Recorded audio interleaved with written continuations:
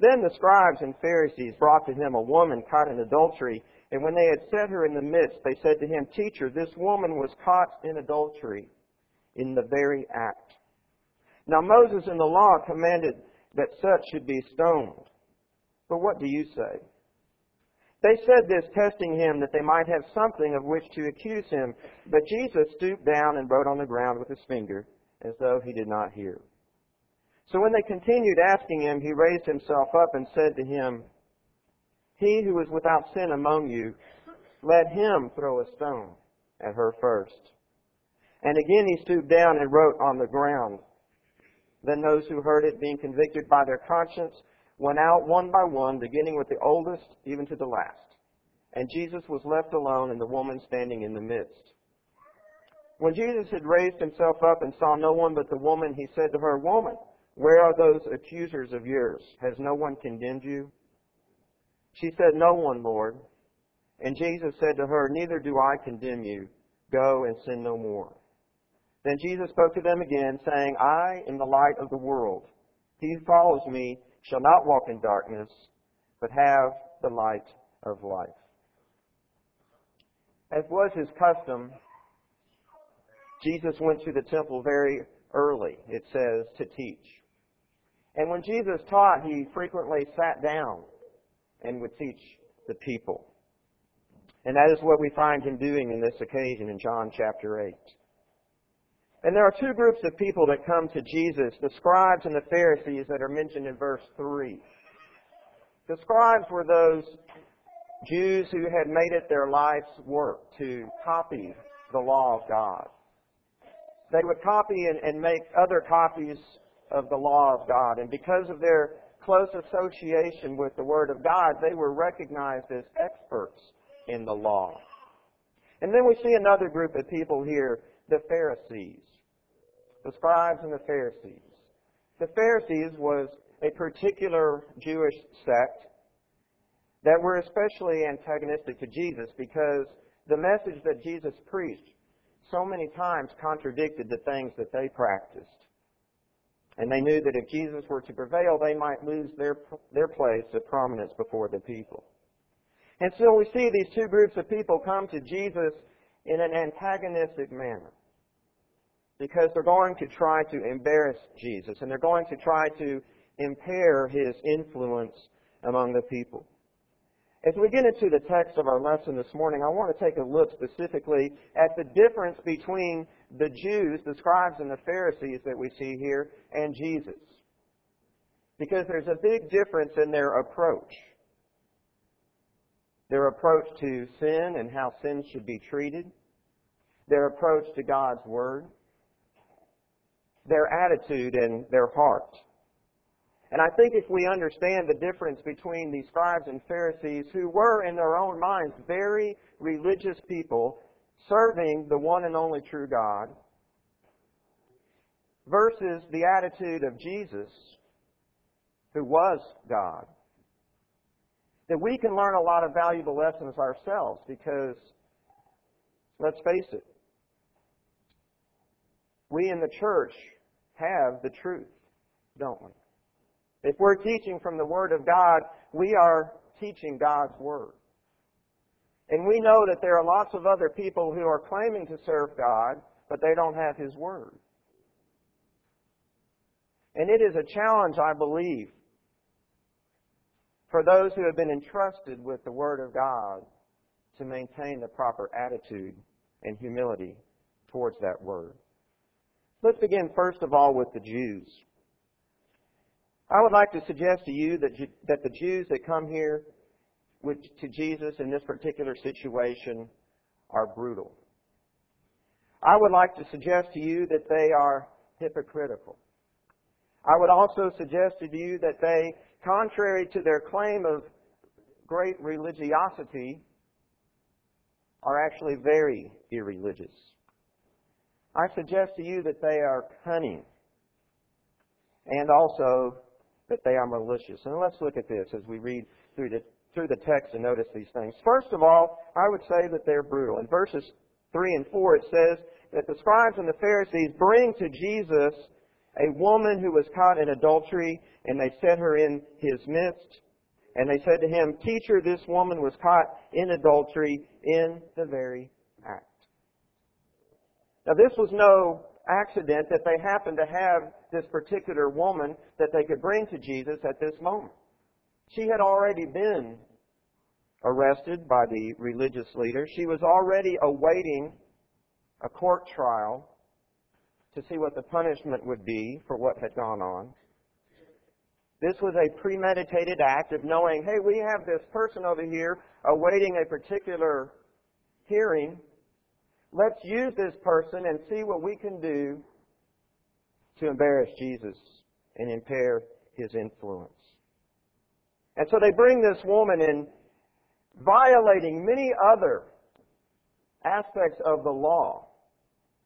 Aspects such as mercy, kindness, tenderness. Bring her in this cold and cruel manner and bring her before the people, and their only motive was their selfishness, to make themselves gain advantage over Christ. How brutal they were with this poor victim of their plan. And then I suggest that they're hypocritical because they come in verse 5 and they proclaim that they really have a great reverence for the law of Moses. Now Moses in the law commanded that such should be stoned, but what do you say?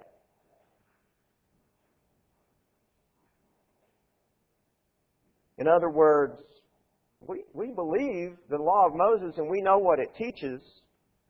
And we reverence the law. We love the law. And so we want the law to be pursued here in this particular situation. But we want to see what you say. We want to see, Jesus, if you have as much reverence for the law of Moses as we do.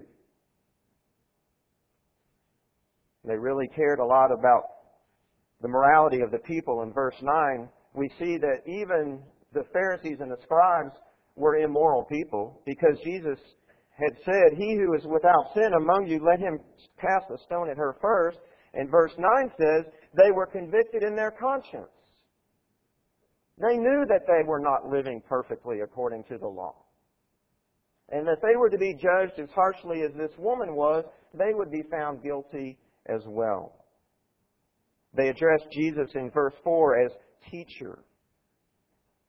It was a term of reverence, and so they come to Jesus almost mockingly saying, "Teacher, you're such a great teacher. We want to hear what you have to say in this situation." But we know in verse 6, it says, they said this testing him so that they might have something of which to accuse him.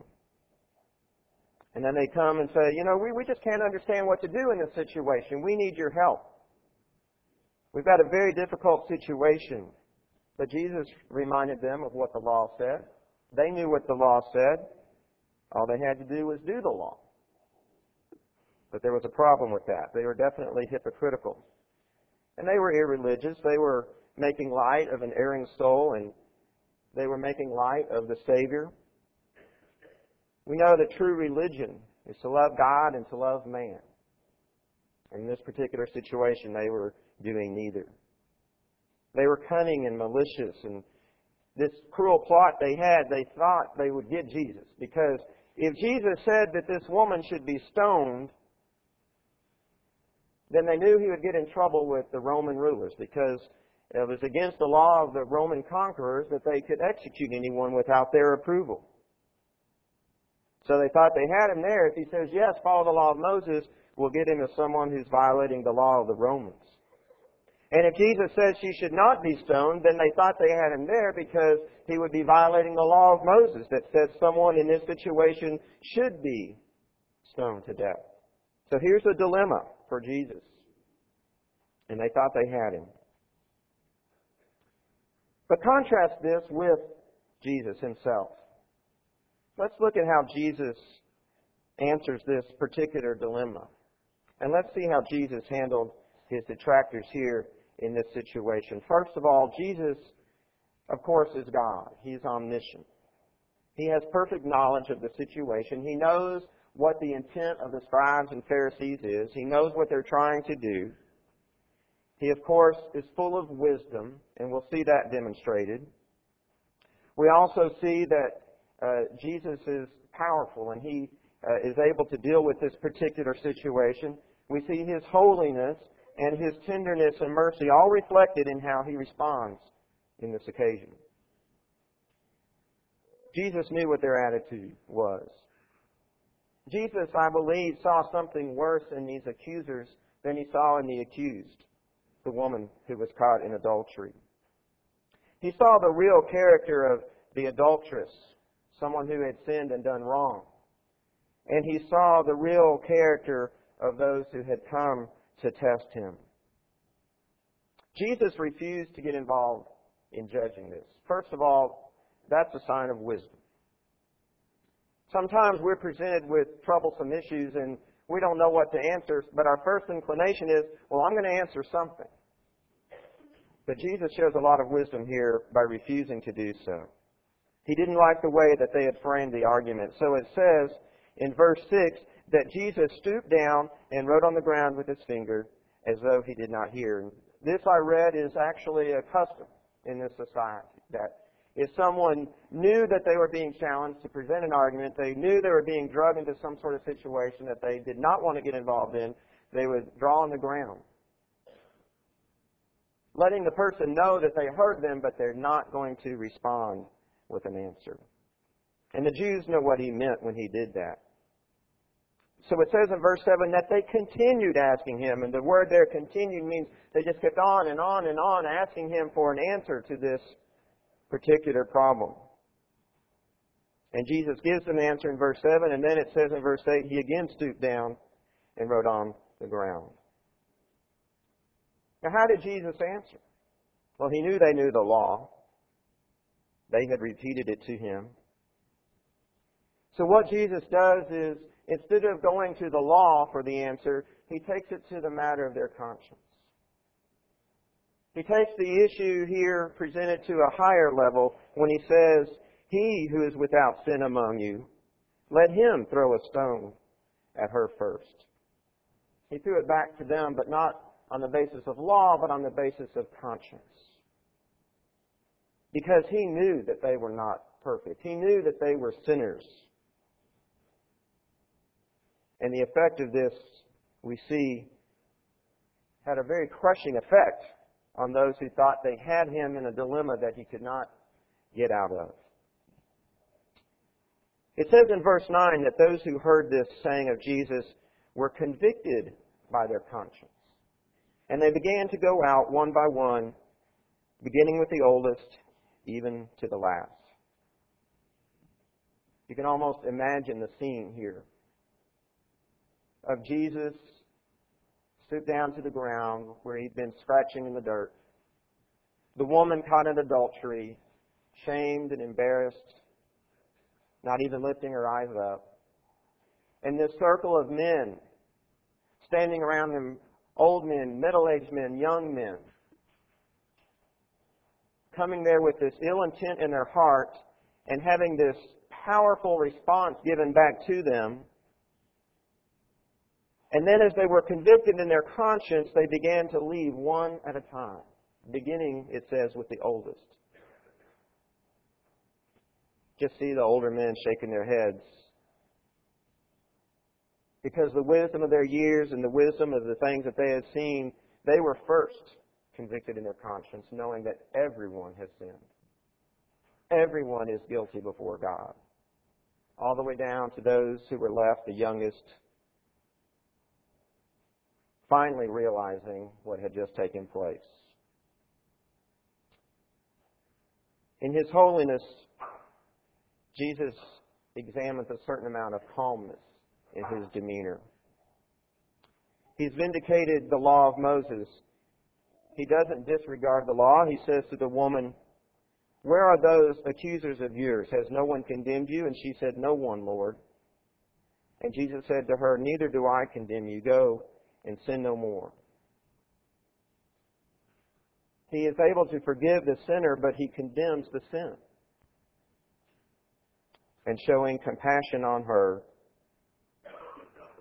and His tenderness and mercy towards His enemies. He didn't even have to say much to them, did He? He didn't respond with some sort of long dialogue about the law and how they hadn't been observing this particular aspect of the law. He just threw the matter to their consciousness. In John chapter 3 and verse 17, in fact, Jesus had said that He came not to condemn, John chapter 3 and verse 17, for God did not send His Son into the world to condemn the world, but that the world through Him might be saved. Matthew 18:11, Jesus also said that the Son of Man has come to seek and save the lost. He did not come to condemn people, but to save people. In 2 Samuel chapter 12, verses 1 through 7, we have, I think, a great illustration of this lesson. And that is with David, when he was king over Israel. If you'll turn back to 2 Samuel chapter 11, you can read how David had committed a grievous sin against God by committing adultery with Bathsheba, the wife of Uriah the Hittite. And to cover up his sin, David ultimately has Uriah killed or murdered.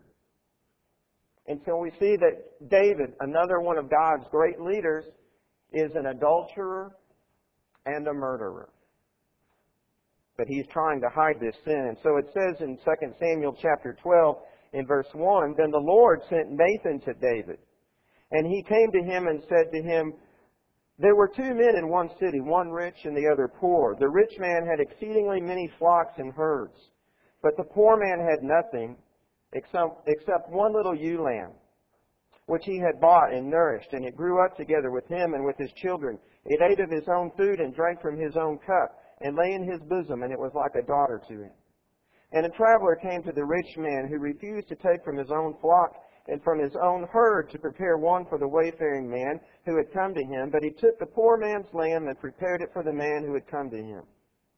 So David's anger was greatly aroused against the man, and he said to Nathan, as the Lord lives, the man who has done this shall surely die. And he shall restore fourfold for the lamb, because he did this thing and because he had no pity. Then Nathan said to David, you are the man. Thus says the Lord God of Israel, I anointed you king over Israel, and I delivered you from the hand of Saul. I gave you to your master's house and your master's wives into your keeping, and gave you the house of Israel and Judah. If that had been too little, I also would have given you much more. Why have you despised the commandment of the Lord to do evil in His sight? You have killed Uriah the Hittite with the sword. You have taken his wife to be your wife, and have killed him with the sword of the people of Ammon. David, in this particular situation, when Nathan comes to him, is a lot like those scribes and those Pharisees. When he hears this parable of the man, the rich man, who had everything, and yet he took the ewe lamb away from the poor man, David is filled with indignation that someone would do such a thing, and pronounces a judgment, and that this man would be executed. And Nathan says to David, you are that man, because of what you have done with Bathsheba and Uriah. David was guilty of the sin he was condemning others for doing. Just like those scribes and Pharisees were guilty of violating the law of Moses, and yet we're trying to pass judgment on another without examining even their own lives first. And I want to suggest to you that we can be like that. Many times we act like David, or we act like the scribes and the Pharisees with our brethren, with other people. We throw rocks, such as gossip, whispering, or backbiting.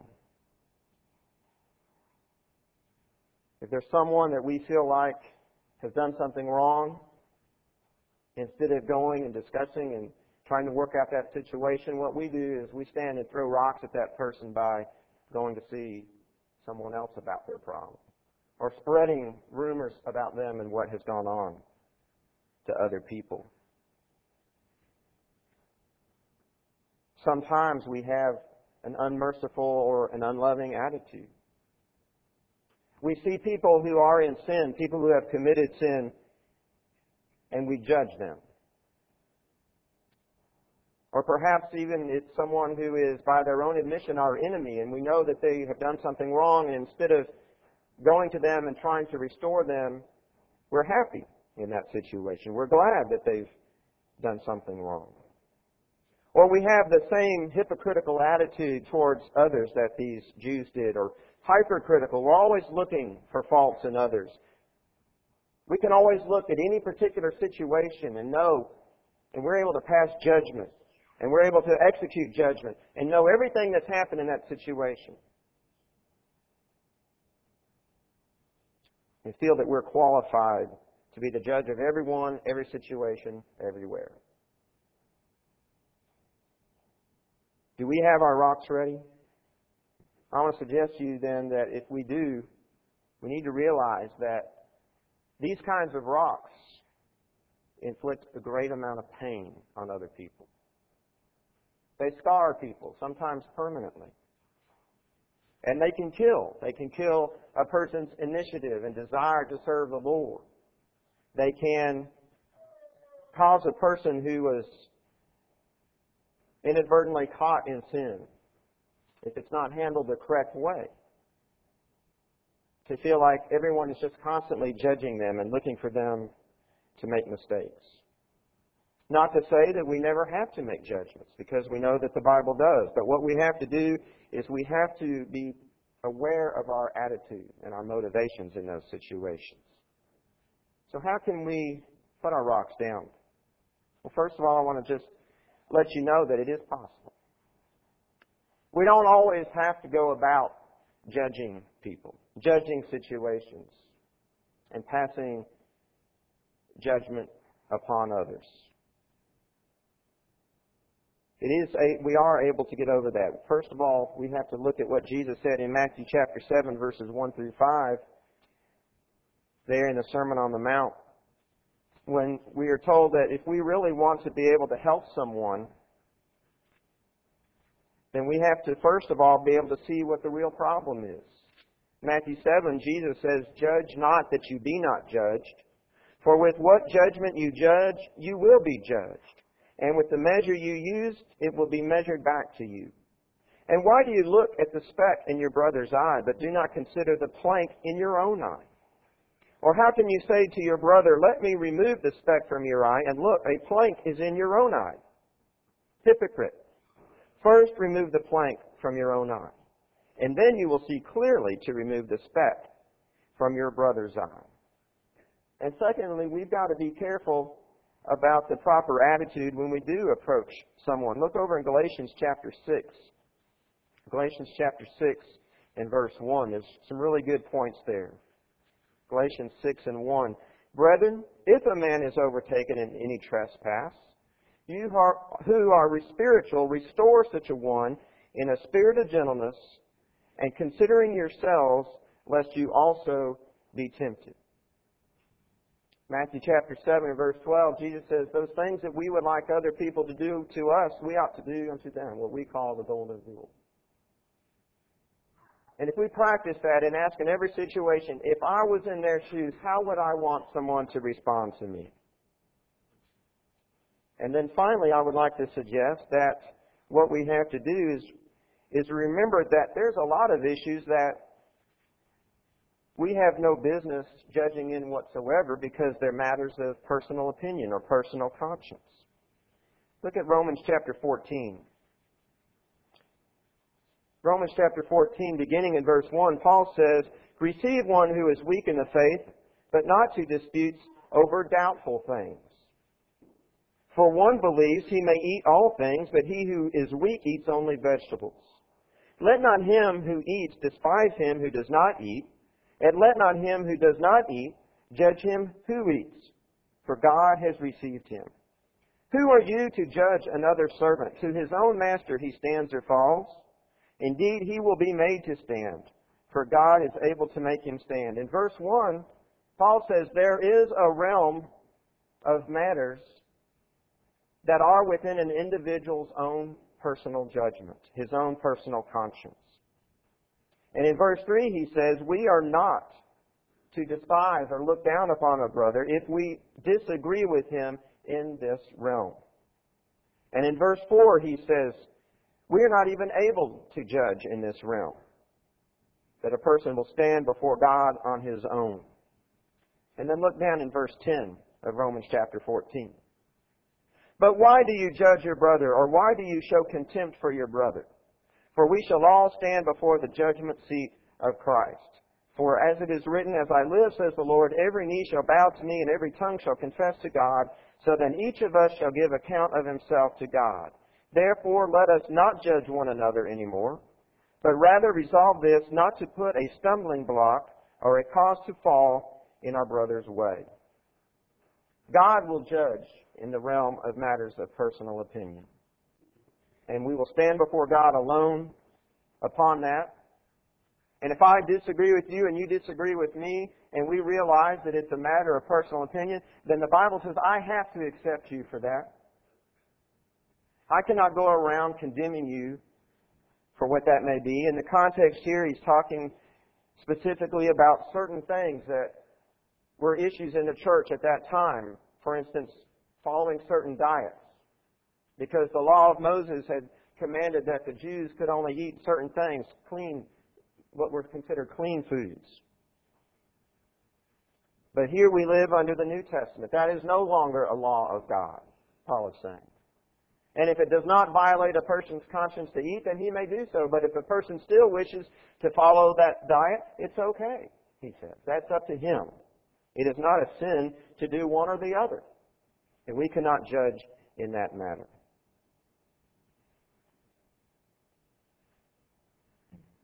Sometimes we're all too ready because we know the Word of God. And we have the mindset that is very important to have, that the truth is in the Word. But we have to remember that we're human. The Word of God is perfect, but we are not.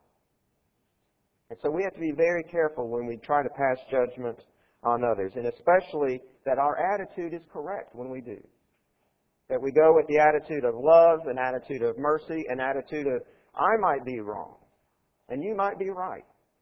And we can learn from each other. And if it's a matter of personal opinion or personal conscience, then instead of being ready to stone a person for having that, we have to be able to love them and talk with them and find that in actuality we agree on 99% of things. And we shouldn't war at each other for that 1% that is in personal opinion. And we have to see that it is pure hypocrisy to feel that we could never fall. That we have never violated God's law. That we are above anyone or for having done anything. The church is not composed of perfect people. You know, we'd probably be better off if we put a sign under our sign out front that said, sinners meet here. We would probably be more apt to draw people who are searching for help for their sin, and we'd be less inclined to think that we've got it all together. We have to be like Jesus, able to condemn sin and extend mercy. Are you here this morning and not a Christian? And before we depart this morning, we're going to extend to you the invitation of Jesus Christ. Jesus said, if you are weary and you are heavy laden, to come unto me and I will give you rest. If you're here this morning and you would like to obey the gospel of Jesus Christ, as we stand and sing at this time, we're going to offer you the invitation. Or if you're a member of the Lord's church, but you would like to request the prayers of the congregation, we encourage you as we stand and sing to come.